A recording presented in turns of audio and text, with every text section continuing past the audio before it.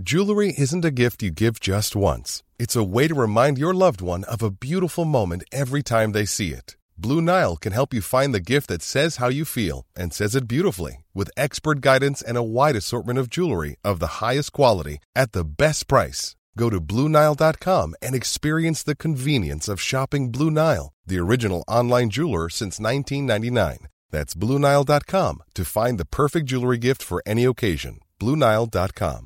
Hey, it's Ryan Reynolds, and I'm here with Keith, co-star of my upcoming film, If, only in theaters May 17th. Do you want to tell people the big news? All right, I'll do it. Sign up now and you'll get unlimited for $15 a month and 6 months of Paramount Plus Essential Plan on us. MintMobile.com/switch. Upfront payment of $45 equivalent to $15 per month. Unlimited over 40 gigabytes per month. Face lower speeds. Videos at 480p. Active Mint customers by 531.24 get 6 months of Paramount Plus Essential Plan. Auto renews after 6 months. Offer ends May 31st, 2024. Separate Paramount Plus registration required. Terms and conditions apply if rated PG.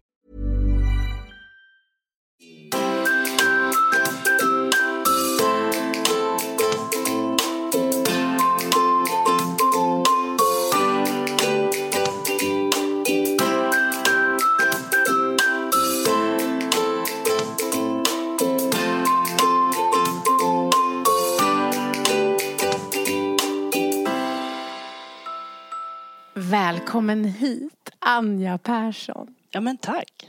Så kul och lyxigt att du var i stan så att vi kunde tjata hit dig. Ja, men vilken chock och vilken timing. Det är verkligen jättekul. Nu när du är här, då spelar du in tv. Ja, vi håller på med inspelningen för en ny säsong. Av? Vem kan slå Anja och Foppa? Är det kul? Ja, det är både kul och enormt påfrestande. Det är ju en inspelning som börjar, jag är där vid 12 på dagen och sen så går vi hem 12 på natten ungefär. Vet ni innan vilka tävlingsmoment som kommer ske? För det är väl både mentalt och fysiskt och allt möjligt? Nej, det är det som är lite roligt. Men det är det som många tror, att jag och Peter vet mycket innan och att vi har liksom tjuvtränat och så. Men det finns som ingen idé. För att det är alltid någon twist på någonting. Men det vi vet är att första grenen är alltid fysisk, så vi dör typ. Och sen brukar det vara en lugn och sen är det en quiz. Och sen är det en utegren. Och så blir det en lugnare och så blir det en quiz. Och så blir det något tufft igen och sådär. Så vi vet ju på ett ungefär vad det blir. Och det pratar vi med motståndarna också. Att så här vet vi. Det här vet vi.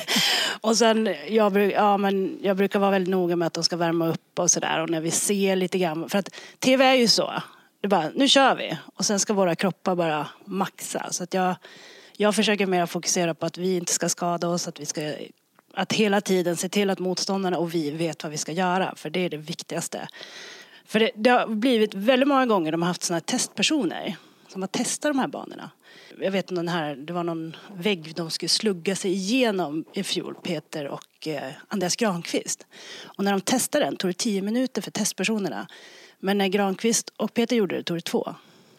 Alltså, vi pratar elitidrottare som maxar. Så min uppgift känner jag många gånger är bara, vänta nu, vi kommer göra så här. Bara så att ni vet.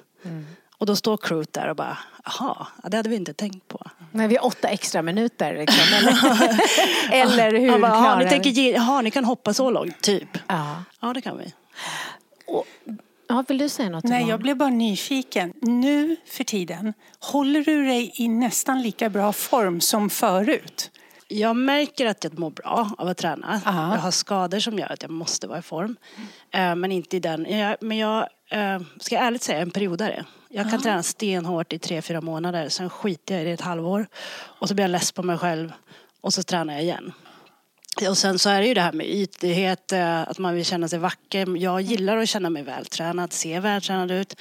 Som alla har vi liksom den där sårbarheten också i att man vill se ut, det är ett ideal och det är svårt att hålla sig ifrån det. Och framförallt om man är en idrottare som kanske har haft den statusen också, så känner jag mig lite osäker när jag inte är tränad. Så att allt hänger ihop, men det jag absolut aldrig vill sluta med, det är att gå mina morgonpromenader och så här, för det är min mentala liksom yoga på något vis. Det där är ju intressant just att du jämförs ju med dig själv när du var bäst i världen på utförsåkning. Så att när människor tittar på dig så är det så här, så är det man vill se. Man vill ha kvar den. Så att det är jäkligt tufft att förhålla sig. Ja, jäklar. Det där. Ja, men det är roliga. Frida Hansdotter gjorde ju den här jägarvilan på Mästarnas mästare och krossade den med 26 minuter vad det var. Och jag visste att hon skulle göra den jättebra. Men så hör jag ju folk i den här tävlingen säga, men stå kvar, det kan ju komma en annan alpinist, Anja. Och då Frida direkt tävlingsdjävulen, hon bara aldrig Anja. För jag har triggat henne mycket, vi har ett sånt där skämt, inside-skämt med varandra. Och det roliga är smsade på en gång så du vet ju att jag är värdelös på jägarvilan va? För jag har så stor muskelgrupp och måste hantera mjölksyra på ett annat sätt. Så jag står ju, men folk har ju den illusionen av mig, att jag är urstark på alla sätt och vis. Och, men jag har ju alla avslöjat vad jag har tagit i maxlyft och sådär. Och lite skapat den här illusionen kanske själv också, men den följer ju efter mig hela tiden. När man ligger på den nivån du har legat, just det här att du säger att skador, vad tar ett sånt liv på kroppen? Att alltid maxa och få ut och för att vara bäst i världen helt enkelt. Man får inte den gratis, tänker jag. Nej, och det här tror jag är viktigt att prata med föräldrar och ungdomar och allting idag. Att elitidrott, det är inte hälsosamt. Nej. Men det finns någonting som heter träning och hälsovård och idrottande. Det är fantastiskt och det ska man verkligen hålla på med som ungdom, som alltid. Men man måste skilja på världsidrott, alltså elitidrott på toppnivå, det är allt annat. Det är skadligt för kroppen, det är jag hade ju konstant ont. Alltså, men det här är ju ett val man väljer. Min kropp var ju mitt verktyg. Jag maxade det allt jag hade under 15 års tid. Och då tillför ju det att man måste tänja gränser. Och då är det ju ett val jag tar.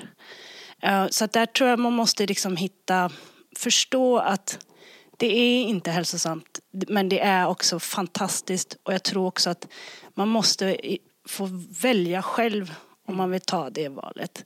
På ungdomsnivå nu när de elitsatsar så tidigt, då är det inte barnet själv kanske som väljer. Och det är där det har blivit lite snett. Och sen så jämför man då med de absolut bäst vältränade elitidrottarna. Och vi har som hoppat över ett steg. Men jag kan väl säga att jag kan faktiskt springa en mil. Och så länge jag kan springa en mil och inte halta dagen efter, så känner jag mig 100%. Det är min sån här grej jag har. Och det gör jag idag. Så att jag har mina knän, jag har mina nervskador och sådär. Men jag lever med dem. Och gör jag rätt så har jag faktiskt inte ont varje dag. Jag orkar också springa en mil. Det känns luft high five. Det kändes så härligt att kunna säga det. Anja, jag också. Ja, men det är någonting med den där. Ja. Jag har alltid sagt att för mig då är det hälsa. Att jag alltid vill kunna springa en mil. För att om man skulle bli kidnappad och de dumpar en så om man orkar springa en mil, i vanliga fall så orkar man ju springa 2 om det är fara. Och tänker jag, kan man springa 2 mil så kommer man till en by i alla fall. Så tänker jag. Eller? Vad tänker ni? Underbart sätt att motivera sig. Ja, men det är så jag har tänkt. Ja. Men det är spännande där med träning och sådär. Och nu under de här tiderna så på mitt Instagram så har jag ju tränat en hel del nu inför Vem kan slå. Jag har inte sagt varför jag har tränat. Men det här med att ha något mål och sådär. Och det är väldigt svårt tror jag för väldigt många att hitta en balans. Och det är ju det där att känna sig duktig och inte misslyckas. Och det är en enormt svår gräns. För Sverige är extremt trendkänsliga och idag märker man ju att träning, det är väldigt trendigt. Och misslyckas du då i den trenden så blir det ju ganska hårt fall för många tror jag. Ja, jag har tänkt på det med det blev ju ganska modernt med de här 16 weeks of hell. Alltså, när du då ska vara med i en sån här tv-satsning så behöver du träna extra för att klara det, eller hur? Med alla, så är det ju. Och det tror jag folk inte tänker på. Jag tror att man tror att en sån stjärna som dig, du bara går där och bara har det gratis liksom. Det bor där. Det är ju färskvara för dig också. Men allt det här med liksom 16 veckor tokintensivt, det kan ju vara helt fantastiskt, men det kan ju också bli tvärtom. Att det bara kändes som att man misslyckades. Så tänker jag ibland när jag ser personer hoppa på såna där tåg som är inte för alla. Eller? Har jag fel? Ja, och jag tänker också att det är väldigt lätt för människor att jämföra sig och anamma. För jag tänker så här, jag träffar ju väldigt många som är otroligt framgångsrika, duktiga, och då menar jag framgångsrika i sitt egna liv. De gör det de liksom har förutsatt sig och sådär. Men känner hela tiden att de inte tränar till exempel tillräckligt. Och då kanske de tränar 2-3 gånger i veckan.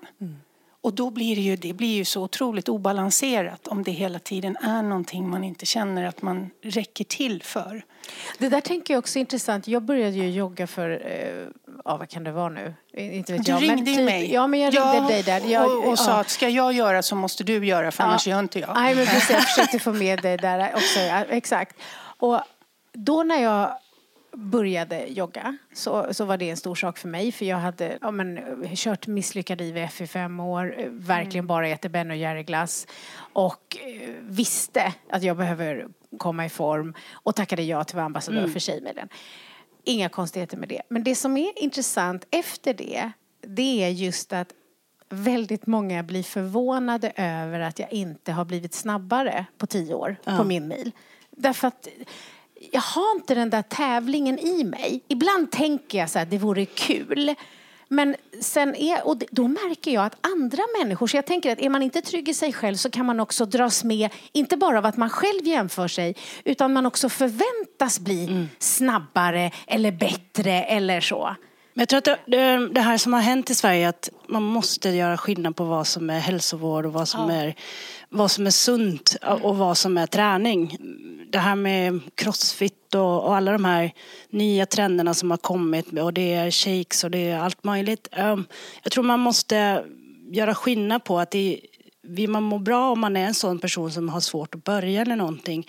Att det är ju inte det att du ska göra varje dag och du ska liksom springa tills du dör och du vet, såna där grejer. Utan det handlar ju om att komma ut och ta den där promenaden, att komma in i nya rutiner. Att när du gör det första gången, då har du ju redan startat en förändring. Och det är där man måste liksom ligga på den nivån. Och jag tror väl många tar det här nyårslöftet och sen så slutar man mitten av februari, för man märker att träna och vara i den form som jag är i, det krävs typ 2 träningspass om dagen. Och jag menar, med ett familjeliv och hela den biten, det funkar ju inte i vardagsliv. Och det är där jag tror att det är svårt med de här sociala medier, att förstå att alla de här som lägger upp, de har ju inte samma kanske tillfälle som du själv har. Att du går till jobbet och sen så ska du helt plötsligt hinna på morgonen eller på kvällen eller sådär. Så där tror jag att man måste förstå att det som syns sällan är verkligheten som du har. Och att man måste skapa sin egen och pusha sig själv kanske i sitt... Alltså man måste tänka på att man inte behöver bli världsbäst på någonting. Jag har ju ändrat jättemycket i min mentala insats i väldigt mycket saker. För förut var det ju max 1,5 timme på det och liksom så här 3 timmar, annars har jag inte tränat och sådär. Och jag märkte att jag gick in i väggen i min träning, så jag slutade ju träna för jag tyckte det var så himla jobbigt. Jag älskade att vara gravid och då bara, nu skiter jag fullständigt i det här. Och sen kom jag på att vända om på alltihop och säga att okej, jag ska röra på mig. Jag får inte vara stilla i mer än max 3 dagar. Istället för att säga att jag ska träna varannan dag eller 3 gånger i veckan, så hade jag det. Men har det gått 2 dagar, efter 3:e dagen, då måste jag röra på mig på något vis. Och var det då en promenad ner på stan som tar 20 minuter, så var det. Det var ett sätt att komma igång och ta bort de här måstena. Mer liksom känna att, men just det, nu är det typ andra dagen. Men jag känner faktiskt att jag kan träna idag. Det blir kul. Och så gjorde jag det. Och sen kanske jag liksom hittade ett mönster. För att vi i Sverige, alltså jag är så fascinerad över hur vi är drivna. Och i det drivet och förändring och skapande, att vi ska göra något unikt, gör också att vi faller platt väldigt många gånger och mår dåligt. Det hörs väldigt tydligt att du har ett väldigt starkt självledarskap. Har det alltid varit så att du klarat av att leda dig själv bra? Jag tror att jag i väldigt tidig ålder blev nyfiken på hur bra jag kunde bli på saker. Var det handboll? Alltså jag älskade idrott. Men jag tror också att det var en plats där jag kände mig bekväm. Där jag hade kompisar, där jag kunde vara mig själv. Jag kanske inte var som de andra i skolan. Och liksom, jag kanske inte hängde med på de senaste poplistorna eller vad det nu än var. Liksom. Så jag hittade min gemenskap inom idrotten. Och där tror jag var drivande. Och där märkte jag också att jag var duktig. Så det tror jag när i ung ålder ut att jag visste om det, så hittade jag mig i det. Och så lät jag det vara där. Och där blev jag väldigt duktig på att se, okej, om jag gjorde så där, då ska jag kunna göra så där. Så att jag kände att jag fick min bekräftelse där. Och sen genom åren så lärde jag mig väldigt fort att ska jag skapa någonting så måste jag göra det själv. Och jag gillade kanske inte... men jag hade en bra pappa som ändå någonstans... Han pressade mig absolut när jag var yngre, men inte på det sättet som jag själv uppfattade då. När jag tänker tillbaka på det, när jag pratade med min pappa så försökte han få mig att liksom, tänka själv. Tro på mig själv och liksom skapa det själv. Så jag tror att tillsammans med honom, utan att jag förstod det, så lärde han mig och jag lärde mig själv att titta på mig själv, se vad jag kunde göra bättre och göra det. Och inte slå ner på mig själv, utan komma igen och göra det bättre. Mm. Du har aldrig haft stark inre kritiker? Jo. Det är ju också det som krockar, att jag har varit väldigt blyg. Och det är väl det att då har jag alltid haft idrotten att gömma mig bakom. Så att mig som i självkänsla och mig som person, den har jag gömt tills jag var 26 år. För där är det så, jag hör många som blir rädda för att bli av med sin inre kritiker. För de är rädda för att de inte kan prestera längre. Att den också blir som en drivkraft. Så vad hände när du var 26 då? Ja, men jag vann allt. Och man ska veta det att mästerskap, framförallt VM, då är det liksom hela världens blickar på dig. Det är 200-300 journalister som vill prata med dig dagligen. Det tar 2 timmar efter att du har vunnit en tävling att bara gå igenom målfållan. Och du ska berätta och du ska liksom vara den där roliga. Du ska vara, och framförallt som svensk så ska du ha det idealet med att vara den blonda, söta, glada tjejen. Och jag har fått kritik för att jag var för kaxig och allt vad det nu var. Så man ska ju vara på ett visst sätt. Så att det försökte man liksom hålla upp och vara liksom balansen med att vara privat. Och liksom ändå ge och bjuda och allt. Så det var väldigt svårt. Så jag blev väldigt dränerad av det där varje gång. Så kom det till en period när jag var där 26 års ålder. När jag liksom känner på våren liksom bara... Alltså alla bryr sig bara om mina prestationer.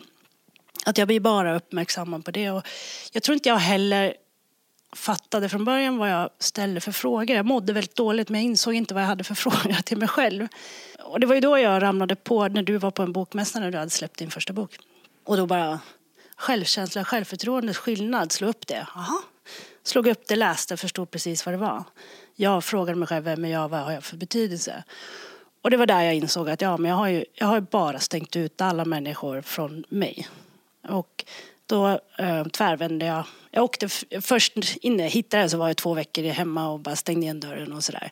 Mådde dåligt. Men sen efter det så bara, hej kompisar, vad gör vi? Det var så här, okej, jag måste fixa självkänsla. Bara ringa upp alla polarna och bara, vänta nu, vad gör ni i sommar? Kan jag få komma?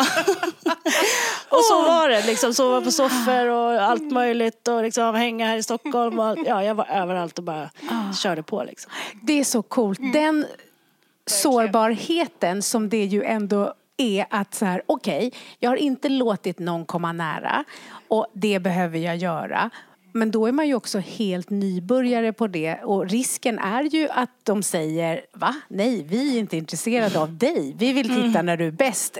Eller att du verkar... Så att det är ju ett extremt mod i att välja att vilja det. Mm. Och också att det är verkligen så här, för att få självkänsla så måste man ju utsätta sig något så ruggigt just i den där perioden. Och just då får man ju ingen belöning på en gång. Man är ju bara rädd. Ja. Så att det är ju så här, och det är därför jag tänker så här också så här, hur viktigt det är just med det här med modet. Mm. Ja, nej men jag tror också att jag visste på ett sätt vilka kompisar som har väntat på att jag ska liksom säga hej. Och vi har pratat om det efteråt några liksom. Men man fick aldrig komma. Man kom till ett visst punkt, sen sa det stopp liksom. Och jag tror att det var för att jag orkade kanske inte. Jag var på sån hög nivå från så ung ålder. Alltså från 16 års ålder så. Eller redan när jag var 10 fick jag ju höra att jag skulle bli nästa Ingemar. Så jag har ju levt med en press att hela tiden prestera. Och jag tror att jag orkade inte prestera på alla plan. Så då valde jag det och så körde jag på det tills det inte gick längre. Och sen behövde jag hitta någonting annat.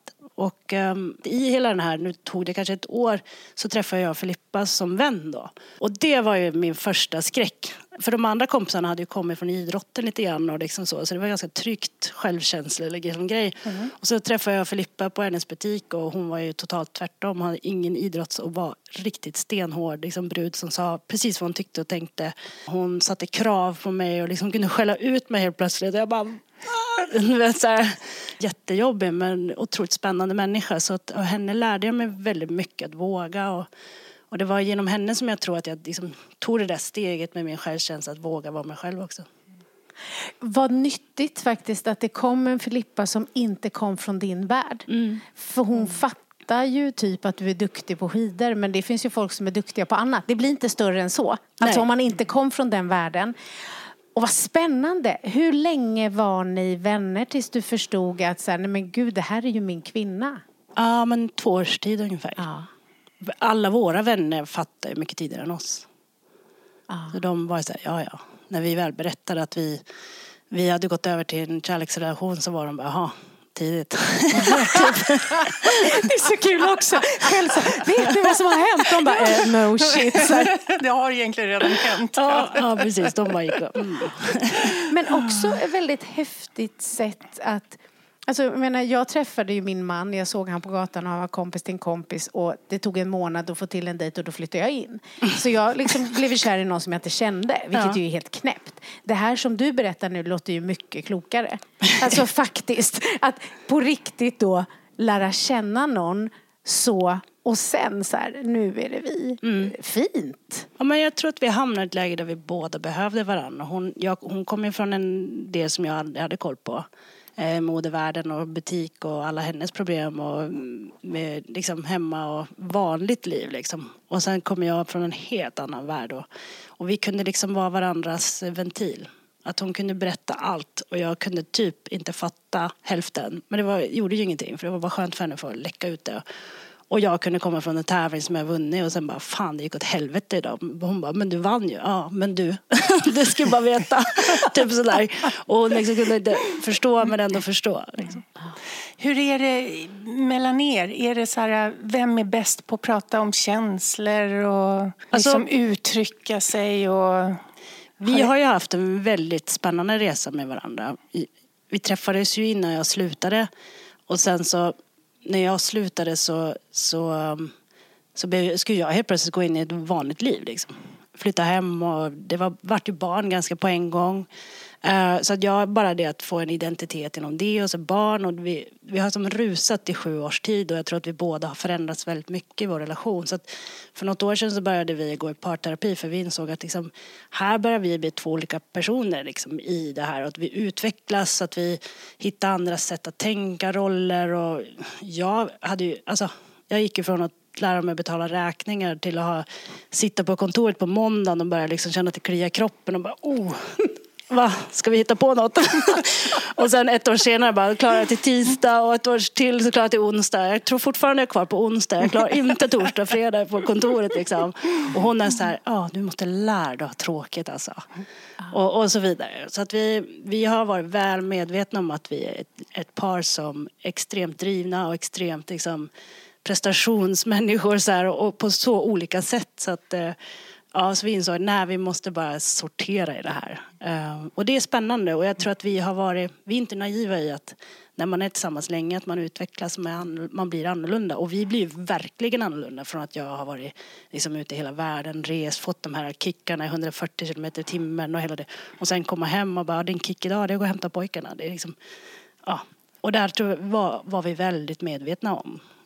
Och det är en spännande resa och jag tror att vi båda älskar, vi båda älskar att prata om känslor. Fast vi har väl svårt att förstå varandra ibland.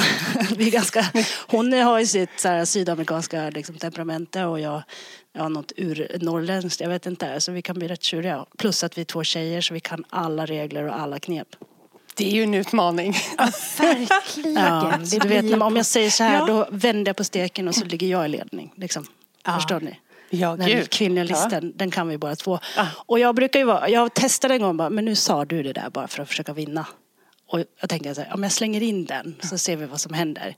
Och nu blir det liksom bensin på brasan eller skrattar hon det så här. Som tur var tog hon det som ett skratt för hon insåg själv att ja just det där var kvinnlig lista. Fast jag gick inte på den. Gud så spännande. Ja. Ja, det är häftigt när man ser er. Jag höll ju en föreläsning nyligen i er stad, Umeå. Och jag har ju föreläst så mycket så jag kan ju stå på scenen och samtidigt se väldigt mycket vad som händer i publiken.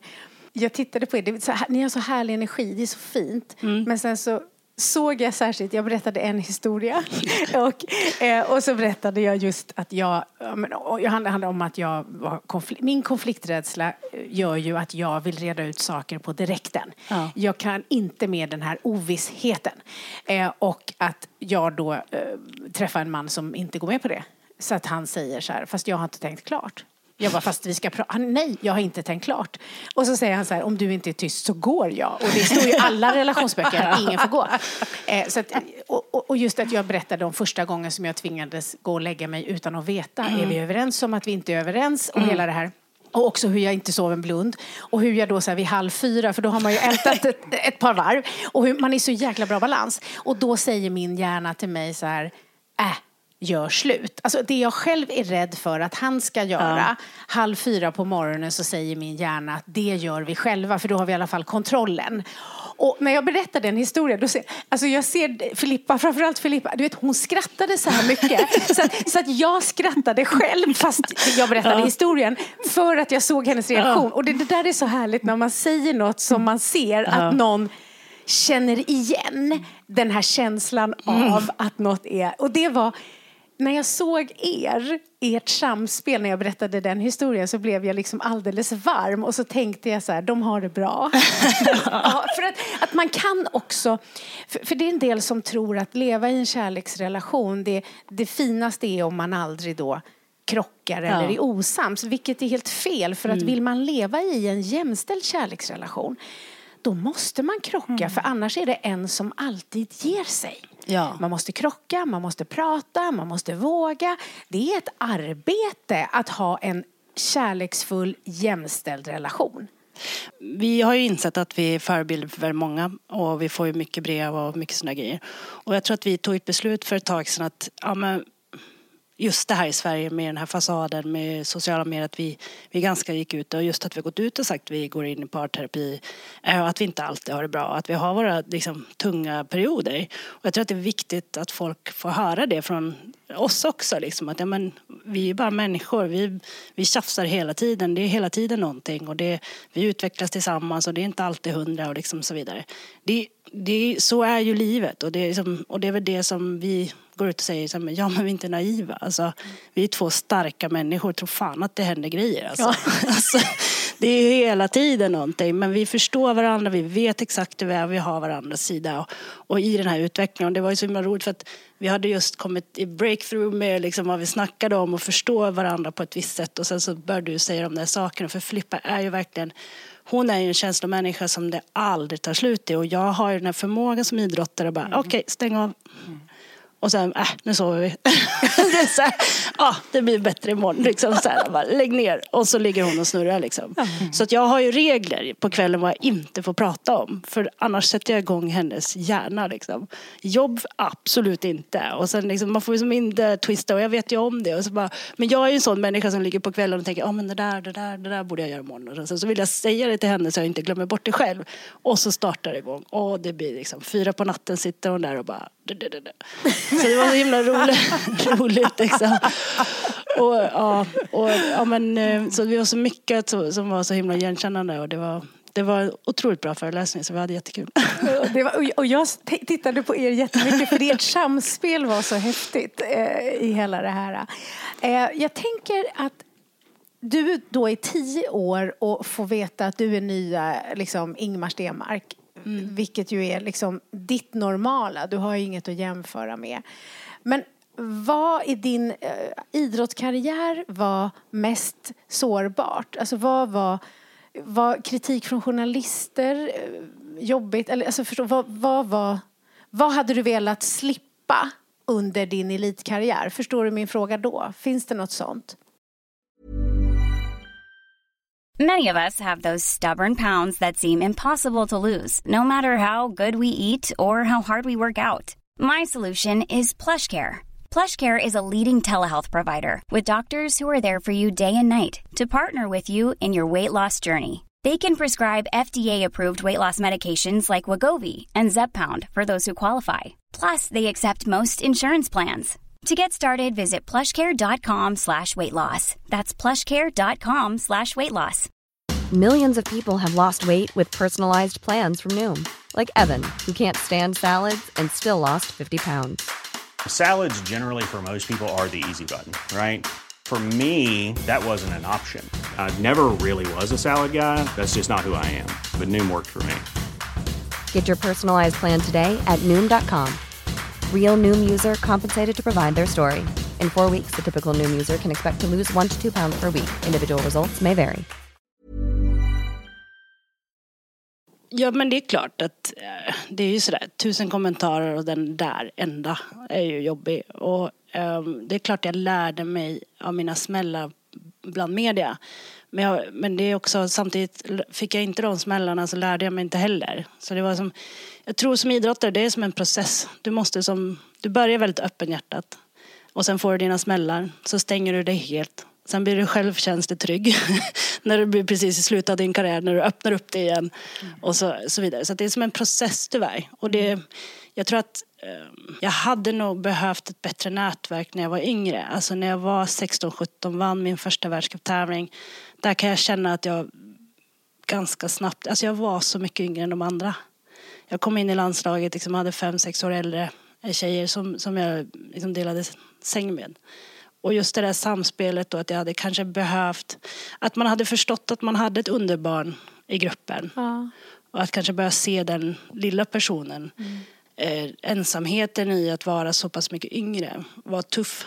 Men det gjorde mig också kanske det den jag blev, för att jag återigen hoppade rakt in i träningen och presterade istället. Och det var där jag hittade min väg. Men annars så tror jag att alla de här tuffa sakerna lärde jag mig någonting av. Och jag tror att jag hade aldrig lyckats heller prestera på ett OS som jag inte hade haft media som hade pushat i många år och så vidare. Så att jag tror allting hör ihop med hur min karriär blev. Sen den enda sak som jag ångrar över hela min karriär, det är kanske att jag skulle ha slappnat av lite mer. Att inte prestera så mycket, utan kanske fara iväg med polarna till någon semesterort, träna där istället. Men jag var så inne på att tänk om vi inte har ett gym där, tänk om inte, så att hade du jag sagt hade till, för lite kul helt enkelt. Jag hade nog roligt i det, men jag hade önskat när jag var 20 att säga till mig själv, men vet du vad, du kan också träna där eller där. Häng på det där, tacka inte nej till allt liksom. Men samtidigt hade jag blivit så bra då, hade jag vunnit allting. Man vet aldrig, så att jag tänk om, det lärde jag mig ganska snabbt och aldrig hålla på med. Nej. Det äter ju bara upp en att gå runt och tänka om. Att ibland får man, jag vet när jag hade varit nykter i några år och så lärde jag känna en kvinna på en arbetsplats. Och så sa hon, apropå då mitt förflutna med missbruk, så sa hon, känns det inte som att du har kastat bort flera år av ditt liv? Och jag tänkte så här, man kan inte tänka så. Alltså det är klart att jag har tagit beslut som har lett mig till tokiga saker och massa saker har hänt som jag hade önskat inte hade hänt. Men att jag kan inte gå runt och se det som att jag ångrar allt det där eller att jag kastat bort tid. För någonstans är det så här, den jag är idag är ett resultat av alla saker som jag har varit med om. Är ni med lite jag tänker? Men jag tänker också just det där, det blir ju, jag har pratat mycket med andra idrottare så här, det blir ju också en ångest av att försöka inte tänka om. Alltså, om du hela tiden ska pusha bort allting du tänker, då blir det en jobbig prestation. Då blir det också någonting du bygger upp för att misslyckas i. Jag vet, jag la på Instagram någon gång att man kan tidsbestämma perioder man bara tänker skit. Och sen så får man kliva ifrån det. Och det blir ju extremt populärt. Och det är också en sån säg. Ja, men det är klart, som människa, jag kan inte alltid ta bort tänk om jag hade gjort det. Och då låter att om man råkar göra det, att det blir en ångest för att man misslyckas för att man just skulle inte tänka om. Alltså, det gäller ju hela tiden att man vill jobba mot någonting bättre, att man förstår att okej, nu kommer den där liksom grejen att ja, men tillåt det då ibland, men kanske inte för länge. Att man måste sätta stopp och säga okej, jag är i den känslan just nu att jag måste få självömkan. Jag måste få liksom... tänk om jag hade fått göra det där och så här, låta det komma. För att jag insåg när jag vann OS-guld, så det var ju 2 veckor av bara total pushning för att vinna det där OS-guldet. Jag var i min absolut bästa form 2006. Jag hade flaggan, jag var truppens ledare, jag skulle visa vägen. Och jag stod på varje startlinje med ett knä bakom scenen, så kunde jag inte gå, jag hade så ont i knäna, men det visste ju inte folk. Men framåt så visste jag att jag ska prestera varje tävling, och jag visste också att jag kunde vinna varje tävling och vara på mitt max. Och sen blev jag 3, 2, jag misslyckades, jag tror jag bröt staven och var förbannad. Jag var 3 på kombin och folk bara, men du tog ju medalj. Jag bara, men inte guld.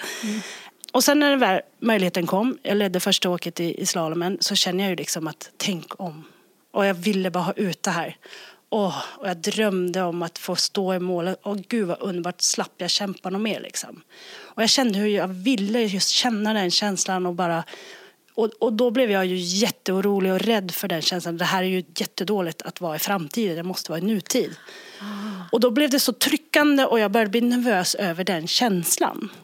Så då när jag hade besiktat och ska åka liften upp, så sa jag till mina tränare, jag behöver åka själv. Så då åkte jag själv i liften och så bestämde jag mig för, okej, liftens tur. Tänk om. Tänk på vad som kan hända, vad som kunde hända och allting. Bara ut. Och jag gjorde ju segergester och jag njöt av att vinna OS-guld och liksom var där framme dit jag ville nå liksom sådär, och allt som hade hänt, och tänk om jag kunde liksom. Och sen när jag satte ner skidorna på snön igen så var stopp. Och så kunde jag det. Och då var jag inte nervös över att jag liksom var tvungen att trycka bort den känslan hela tiden. Så att den måste ju få komma fram ibland, men du får inte kanske låta den komma fram jämt, man får kontrollera den. Ja, men just det här att visualisera och tillåta sig att liksom tänka in i, men sen också att tillåta sig självömka, absolut jätteviktigt. Men jag tror också att så här, att våga också, för det är lite som Yvonne och jag, de metoder som vi lär ut, så är det ju väldigt mycket så här att man ska faktiskt också titta på det som inte var bra. Och fråga sig själv, vad lär jag mig av det här? Alltså vad lär jag mig till nästa gång? Så att självömka ta för att man får tillåta sig att tycka synd om sig själv, men sen också tillåta sig att titta på så här, vad blev inte bra och vad lärde jag mig av det? För då blir det ju utveckling. Ja, absolut. Och jag tror att vi blir hela av att äga vår historia. Både bra, dåligt, allting. Och försöka hitta saker så att vi kan använda oss av det framåt. Absolut. Sen tycker jag också just det här med att om man tänker en hel livsperiod, tänk om och ångra. Det går ju inte riktigt. Det blir svårt.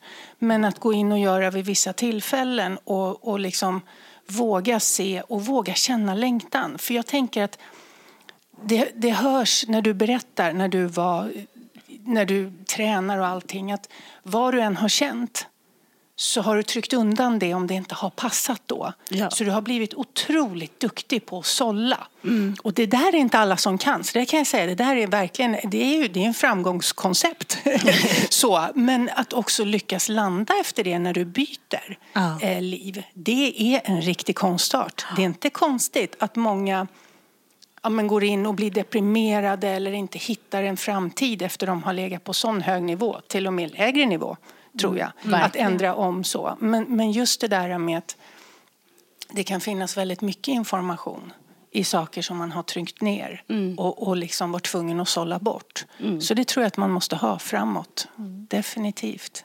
Saknar du någonting som du känner, så här, som du sa när du pratade om dig och Filippa, så här, jag är van att åka i 140 och få kickar och så.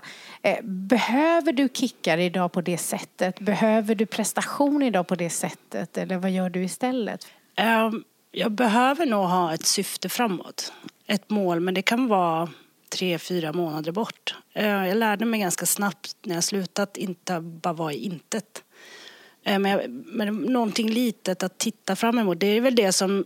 Jag tänkte på det nu när jag kom hit. Jag gjorde lite Instagram-filmer peppande där i början av coronatider. Och folk var jätteglada över det. Och sen så orkade jag inte själv. För att jag insåg att jag liksom famlade lite i mörkret själv. Och det är svårt. Och jag förstod ganska snabbt att det här är ju någonting för att jag har ingenting framför mig. Jag hade ju Vem kan slå hela tiden. Men det var ju också ångest att bryta isolering. åka ner till Stockholm, lämna barnen. Så att det var inte så jättepositivt att pusha mig själv emot. Och jag tror att jag är så van att ha någonting framför mig att jobba emot. Och sen när man helt plötsligt inte vet någonting så hamnar jag i ett mörker där och jag har fått liksom lära mig att liksom bara vara i nuet, vara i ingenting. Och det har varit jättesvårt. För att jag kan liksom vakna en måndag och känna mig peppar och bara knyta näven den här veckan. Och sen på tisdagen bara rakt ner i skiten och bara, jättedålig dag. Och det är jag inte van. Jag är inte van att vara så här pendlande, och det tror jag också väldigt många upplever idag.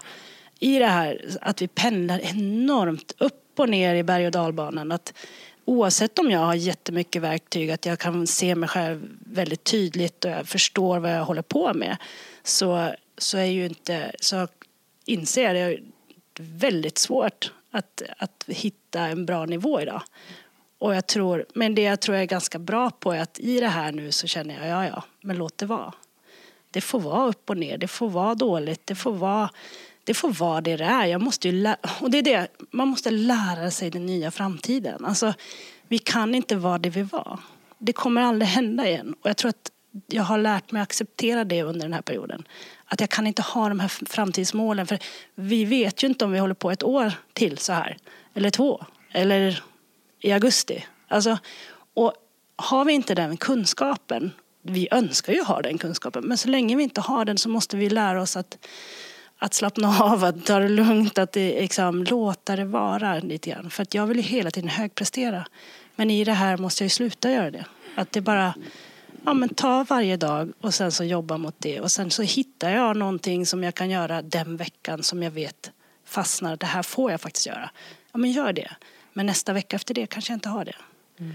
Och vara trygg i det och vara lugn i det. Det är svårt. Och jag tror många upplever det. Och det är mycket panikångest i det. Ja, alltså det du berättar nu är jätteviktigt att du delar med dig. Och jag tror att många med dig gjorde lite sådär när man har en roll där man är en förebild. Att man tog på sig rollen av att så här, jag behöver ju ge ut lite här, lite pepp och tänk så här och så. Det blir lite tufft, för det som händer är ju alla de här olika, man går in i chock och förtvivlan och ilska och förnekelse, och det kan ju ske på en och samma dag.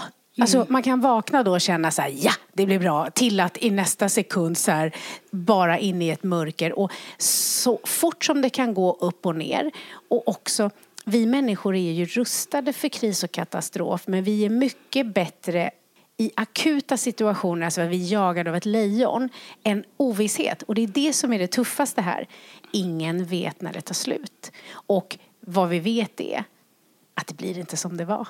Men vi vet inte hur det blir. Och att mäkta med den ovissheten blir ju slitsamt. Och om man då tar på sig rollen att så här, nu ska jag vara en person som ger tips, och det blir ju också mycket att leva upp till, för då kan man ju så här, här står jag och säger, kompisar, det kommer bli bra, och så vill jag så här lägga mig i fosterställning och liksom gråta en skvätt.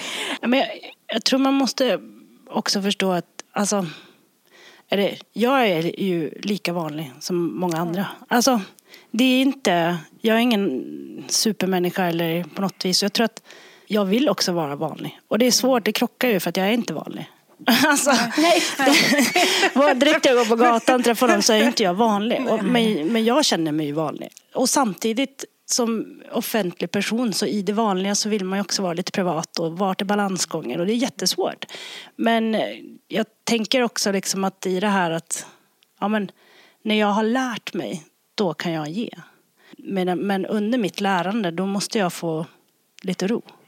Och att se att sociala medier, det är en prestation. Och det är någonting som ganska snabbt blir ett måste och blir ett tvång. Och jag kan bli rätt så irriterad på sociala medier när jag tar ett kort och bara, varför ska jag dela med mig av det här? Alltså, på riktigt. Vem vill veta det här? Alltså jag blir lite störd på mig själv också, du vet det. Herregud. Lika mycket som jag vet att om jag säger en sak att idag är skit, så är det väldigt många människor som känner, gud vad skönt att hon har det skit också. Liksom. Men så, att ge och ta sig själv, det är en enorm balansgång. Jag förstår att jag har ett ansvar, men jag har också ett ansvar till mig själv. Och där måste jag hitta en balansgång. Så nu har jag backat lite och får se framöver om det blir någonting bättre. Du som då är offentlig och syns, just det där att ta hänsyn till sig själv och ge till omgivningen. Det gäller egentligen också alla. Att man också behöver veta vilka gränser och vem jag är i olika tillfällen. Fast vi har lite olika yrken, olika liv och sådär. Så det tänker jag är precis lika viktigt också. Faktiskt att ge vidare. Ja, men och verkligen så här självkännedom. Att förstå sig själv. Många möter ju vissa sidor hos sig själv för första gången i den här krisen. För många är det deras första riktiga kris och då är det en global kris. Och att då förstå att det som var mina behov i mitten på februari är väldigt annorlunda mot vad mina behov är idag.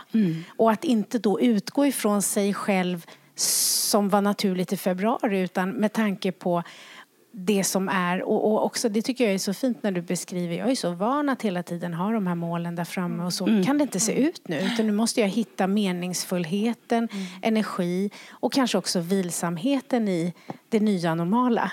Ja, hur konstigt är det? Alltså det är ju hemskt att säga, men jag och Filippas största mål som vi jobbar jättehårt på, det är att ha en dag när vi inte gör någonting. Alltså vi klarar inte det. Vi är prestationsmänniskor som är lustfyllda och vill göra saker hela tiden. Och vi jobbar jättemycket på att inte göra något. Vi känner oss som dåliga människor när vi inte gör något. Jag kommer ihåg, av 7 års tid så har vi en eftermiddag från 2 till 7 på kvällen legat i en soffa och tittat på film och grejer. Det har vi gjort en gång på 7 år. Alltså... Du vet när folk ligger inne sjuk och bara en hel dag i soffan, det gör inte vi. Oj, ni skulle kunna, om ni behöver studiebesök, så kan ni komma hem till mig. Det här är min bästa gren. Det är det. Ja, det säger Yvonne också. Det här är min bästa gren. Alltså det här att ha en helg där det inte står något. Det är mitt normalläge. Sen, så vill jag ha det. Sen kan jag göra saker så jag kan känna, vad vill jag idag? Så skickar jag ett sms och frågar om någon har lust eller så. Men du vet, jag har inga problem att inte... I början tyckte jag att det var jobbigt när folk så här, frågar vad har ni gjort i helgen? För då ska det ju förväntas låta som att man har... Men det där är ju också så skönt att gå igenom klimakteriet så man inte ens behöver bry sig om hur saker låter. Så att jag säger bara så här, inte mycket. Hitta en ny serie på Facebook och sen har jag ätit mycket. Alltså så här, jag är jättebra på att bara vara. Så att när du berättar att ni har haft på 7 år. Nej, men det är hemskt. Är du också, kan du vila? Jag kan vila också. Jag är också lite sådär... fast jag springer upp lite då och då hela tiden och smågör saker. Ja, din kropp blir ju min kropp börjar, av att inte röra sig. Det kryper sig. Så min sambo har ju lärt sig att när vi tittar på någonting så måste han måste titta hela tiden, så då pausar vi. För då måste jag prata om det vi tittar på, analysera, eller så måste jag springa och göra någonting. Så vi har pauser konstant hela kvällen så. Och han anpassar sig. Han tycker jag är lite jobbig. Ja, det förstår jag. Kan vi stanna nu? Pausa, jag ska bara gå. Ja, det är så när hon filmade den här scenen, vad tror vi att hon tänkte? Nej, alltså så här, det är ju inte fel att göra saker. Vi ska ju vara tydliga med det. Att ta vara på tiden och hitta meningsfullhet. Så att det är inte så att jag aldrig liksom gör saker eller att jag tycker att det är det rätta. Det är bara att jag har lärt mig apropå behov att för att jag ska kunna leverera den skärpa och närvaro som jag behöver i mitt jobb så behöver jag återhämtning väldigt mycket. För jag blir inte mitt bästa om jag inte också har helt nerkopplat. Eller ska man säga, just det här att inte behöva fråga någon hur de mår är ibland det jag behöver allra mest. Alltså för att jag är och närvarande och lyhörd och så. Så att, just det där. Men sen är det ju också så att vi kan ju inte vara säkra på att vi har hur många dagar som helst. Så att jag kan ju också behöva säga till mig själv, det är ju härligt att bara knalla runt här Mia och läsa en bok och inte göra något. Men det kanske också skulle kännas lite meningsfullt om du tryckte in en liten träff eller bara liksom skärpte till dig. Så att jag skulle nog kunna mer fastna i att inte göra något alls och behöva. Men jag skulle inte orka vara hos er så länge. Men jag skulle gärna komma en helg och hänga med i tempo. Sen behöver jag åka hem. Men det är ju, och är det soligt ute, då är det kört. Jaha. Då ska jag bara ut. Då ska vi på en projekt. Men så är jag ju uppvuxen också. Direkt på våren framförallt när solen kommer. Då skulle vi iväg. Ut på tur. Och det är ju någonting som jag älskar att jag har upplevt. Men det är något som sitter i mig. Att vara inne en solig dag, det har jag. Och med mina barn. Det är liksom, nej, ut nu liksom. Men med de här nya tiderna så har vi ju tvingats. Alltså med isolering och allting. Tvingats ta det lugnt. Sen har vi ju alltid hittat på ett projekt såklart. Vi har ju bytt hela huset känns det som. Och ja men du vet, rensat och grejer på. Men vi har också lärt oss att ta stunder där vi inte gör någonting. Och verkligen pratat med barnen. För att det är ju vårt beteende lägger vi ju över på barnen. Att de blir rastlösa och så vidare. Att vi sätter oss ner och har en okej lugn stund. Lugn stund för oss kan ju lika gärna vara pingis med barnen. Eller, liksom, det är väldigt, väldigt sällan vi sitter bara och ser en film. Jag tror inte jag och Filippa har sett en hel film på... Ja, det är nog en per 3 år kanske. För hon ska ju alltid kolla på några sociala medier om Pinterest eller något sånt där. Hon ska hitta någon ny... Hon ska alltid hitta... Alltså du vet, hon är ju så fokuserad på vissa grejer så ibland. Så, ja, hon kan sällan slappna av med bara en film som jag kan. Hon håller ju på med mode. Ja.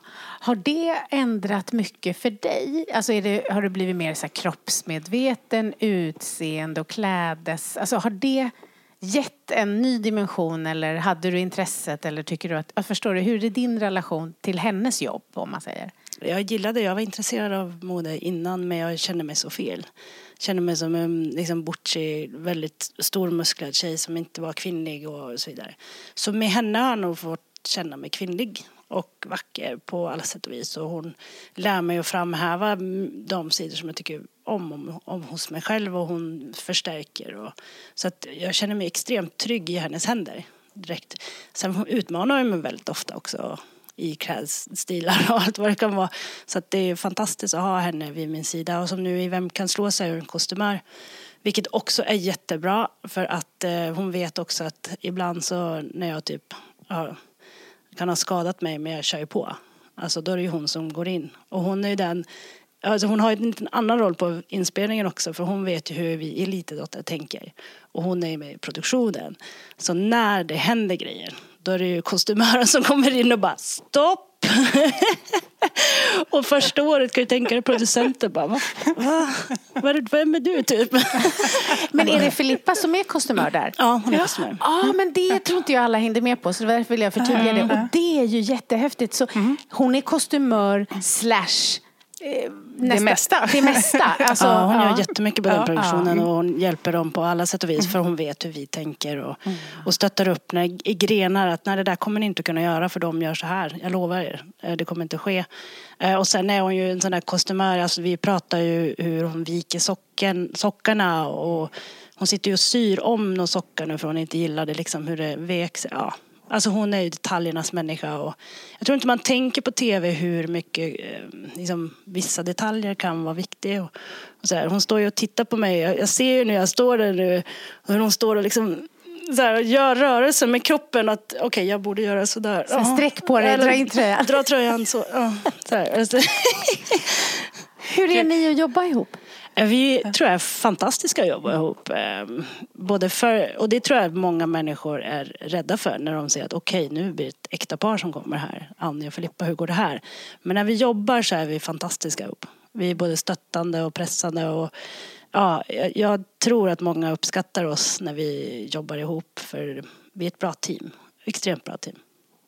Jag skulle också behöva en Filippa, känner jag. Ja, faktiskt. Jag blev helt så, Ja, men hon är sån där som lyser upp ett rum.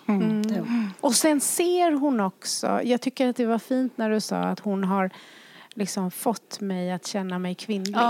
Det där är ju något stort. För det är många som inte trivs i sin kropp. Som känner att de är, liksom, ser ut på ett sätt som de inte skulle vilja. Så att de vågar inte ha liksom ett kroppsligt självförtroende och en kroppslig självkänsla. Och att då få hjälp att hitta rätt.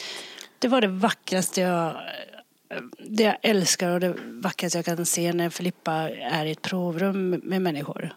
När hon klär folk. Jag minns när hon hade sin butik så satt jag ofta i soffan och tittade på henne som när hon arbetade. När folk kom in med lite dålig självkänsla, självförtroende och gick därifrån och kände sig vacker. Det var liksom, och det gjorde hon.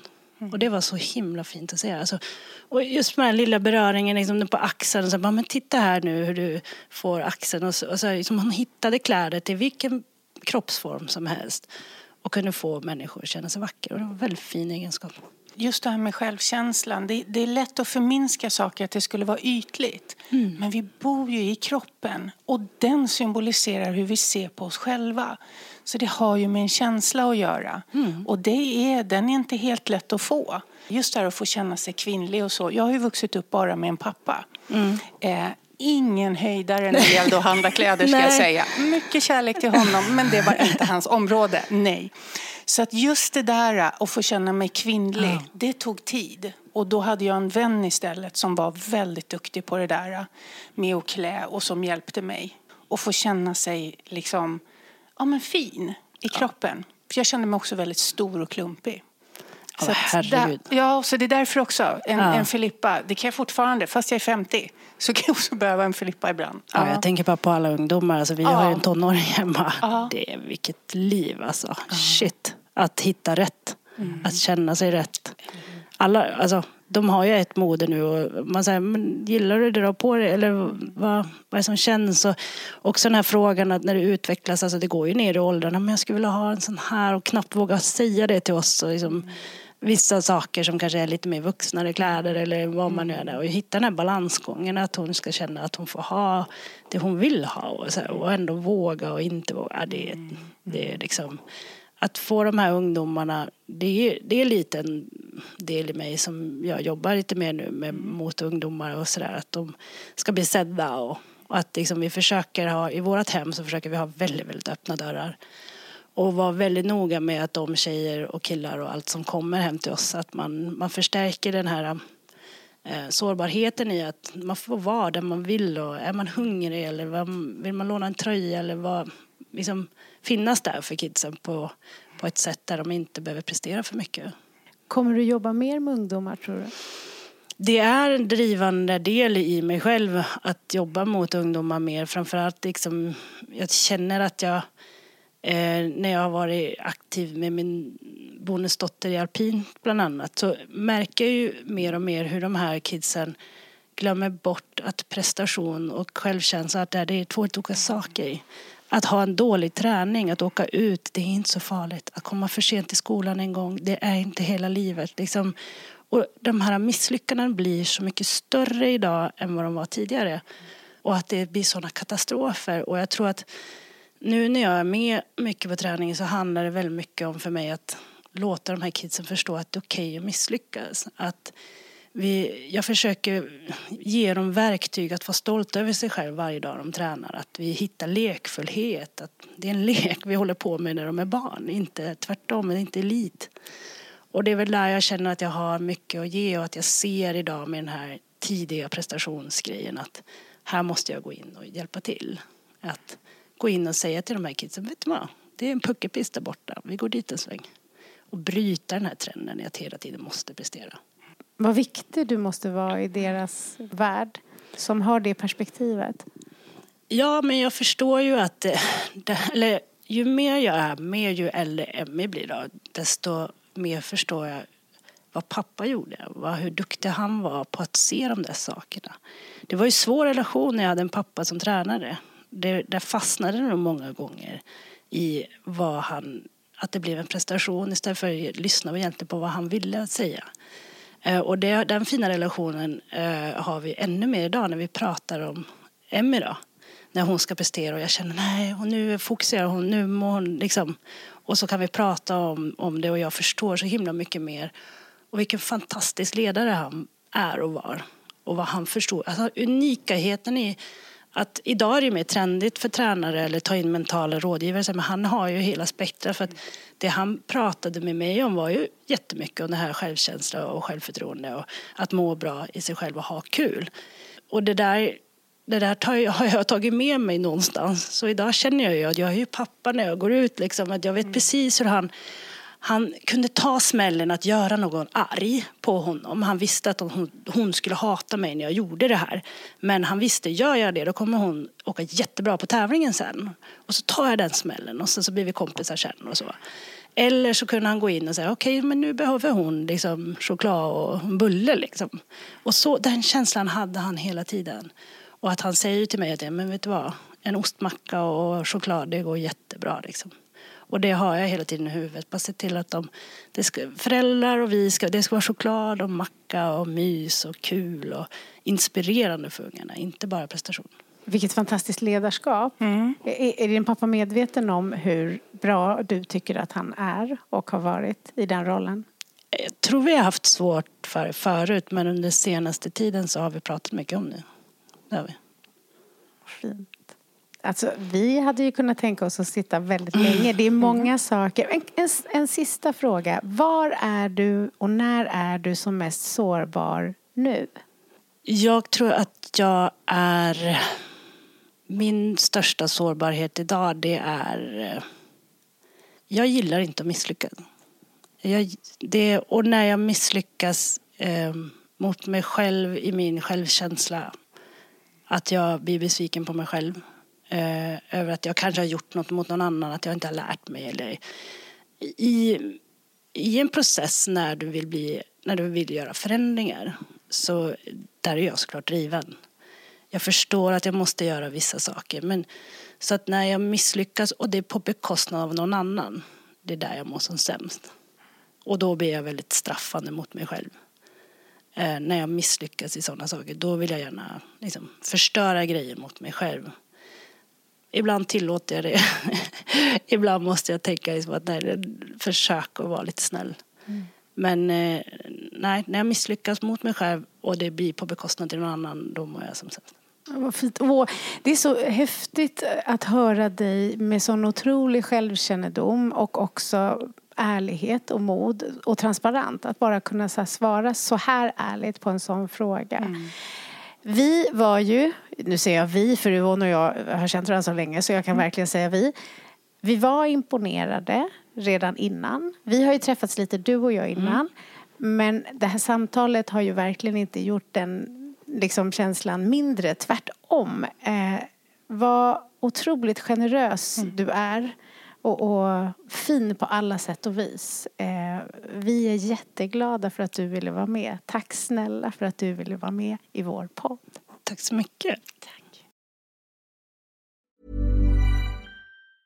Mom deserves the best, and there's no better place to shop for Mother's Day than Whole Foods Market. They're your destination for unbeatable savings, from premium gifts to show-stopping flowers and irresistible desserts. Start by saving 33% with Prime on all body care and candles. Then get a 15-stem bunch of tulips for just $9.99 each with Prime. Round out Mom's menu with festive rosé, irresistible berry chantilly cake, and more special treats. Come celebrate Mother's Day at Whole Foods Market.